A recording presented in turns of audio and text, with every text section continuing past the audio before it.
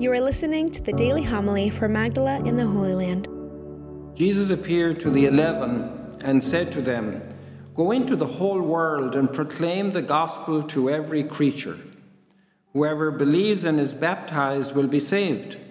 Whoever does not believe will be condemned. These signs will accompany those who believe. In my name they will drive out demons. They will speak new languages. They will pick up serpents with their hands. And if they drink any deadly thing, it will not harm them. They will lay hands on the sick and they will recover." The Gospel of the Lord. Praise to you, Lord Jesus Christ.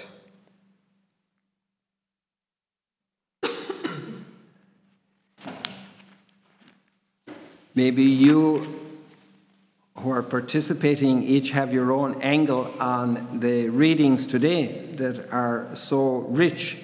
We have really the closing lines of the Gospel of Mark, and we have one of the accounts of the conversion of Saul. We have it from chapter 22 of the Acts of the Apostles. There's another one that's a little longer in chapter 9. So there's two in the Acts of the Apostles. And then there's another one in the letter to the Galatians where Paul is telling his story as well. And this one we read is a little shorter than the one in chapter 9. This is in chapter 22. And I would just maybe suggest a couple of different tracks or thoughts that come together, just like little spots, and you follow the line you want because it's an amazing thing. First of all, for us, he's a local. He was born, in present-day Turkey. He was born as a Roman citizen. That came out later on in other situations. He was absolutely Jewish. He had studied in Jerusalem. He went from Jerusalem to Damascus, and Damascus is just closer to us than Jerusalem. There used to be a farmer here in the area who would take in his truck vegetables from here to Damascus, and the next day he would take vegetables in his truck to Beirut, and then he would go to Jerusalem or Tel Aviv with vegetables. And this was not so long ago, I think still in my lifetime, although I didn't know the man and I just heard the story. So it's not that difficult today, obviously, because of the politics and all the conflicts. It's a different story about the accessibility. But so he was in this area. And some people here, it's interesting, Jewish guides, they tend to suggest sometimes that Paul, and there are scholars obviously who make these theories, founded Christianity. And that's very inaccurate because obviously Christianity comes from Christ, from Jesus Christ. And then because he developed the theology so much, he's credited with founding it. But there was one of the deep principles in him was that he was very conscious of handing on what he had received. So that doesn't speak of the founder of it, that he developed the thought and the implications of it because of his gifted nature and his great formation and his own work and commitment and openness to God is another part. That's how that came to, like the seed came to great fruition. The seed that bore 100-fold, we can maybe say 1,000-fold in Saul. So you could think about that, or you could think about the Christians in Damascus, and they're scared. How many times are we scared in life about different things? And we're in God's hands. And God has a bigger picture. Maybe we were scared during COVID. Maybe we were scared because of some financial disaster. Maybe we were scared, and things can happen, obviously. The scares don't come from nowhere, but we can be above scares. And Paul himself lived above scares. I mean, he was punished so severely whipped and stoned and left for dead, and many times he gives an account of those. And there was one account that fascinates me to this day. He was stoned, they threw stones at him like he saw happening to Stephen, and when they had gone away and things were quieted down, he got up, shook off the dust, and kept walking and teaching. He looked for the next town to preach. What type of transformation had happened in him to give him that freedom, that strength, that determination, that love as well, because he did it with a tremendous passion of love. It's extraordinary.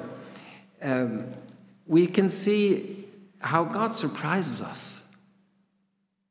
We make so many calculations about people. If you got a WhatsApp from God now to go someplace to teach, who would you not teach to? Who would you exclude? And I think none of the Christians at this time they'd run away from him. But there's also a moment of grace in people's lives. We can't make it happen. It's a moment of grace. There's a huge grace working in Paul, but there's also a huge grace working in each one of us. Because we couldn't say Jesus is Lord without the Holy Spirit. So that means we have that grace of the Holy Spirit to be able to say Jesus is Lord. Another thought that's worth very much penetrating is the call that came to him. Saul, Saul, why are you persecuting me? Who are you? So he's like in this state of complete shock. I am Jesus the Nazarene whom you are persecuting. So this means that everyone who is in Christ through baptism is completely identified with Christ. That's very powerful to think about, that each one of us is baptized. We're in the mystery of Christ. Christ is in us. There's a union that exceeds marriage. And marriage is a pale reflection of it, because Christ is the groom and the church is his bride. And the union between Christ and the church, I am the vine and you are the branches. These images are very powerful, and they help us to realize who we are. I don't know if this is a bit risky or dangerous to say it like this, but we have the notion of people who are possessed by the demon. And then the demon is expelled from them. Imagine that we are filled with God. And that God takes personally everything that's done to us. And this should also already apply from creation when we were made in his image and likeness. But there's a filling of our lives, a fulfilling, because if we're the image, we have a capacity to be filled.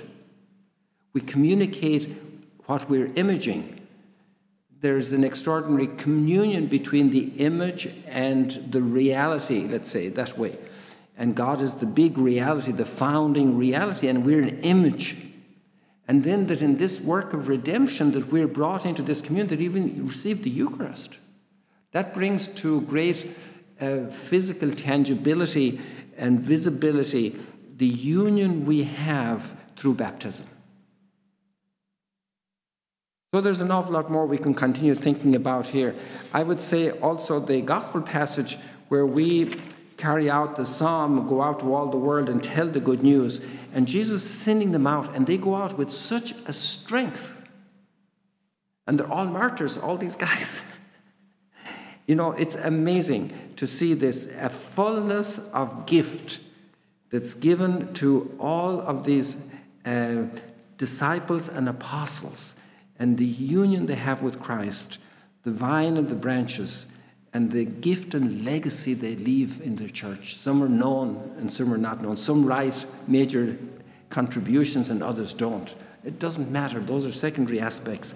What's inside is the union, the holiness of life, the sanctification of the world, the redemption of mankind. Thank you for joining us today. If you want to learn more about Magdala, follow us on YouTube and on Facebook.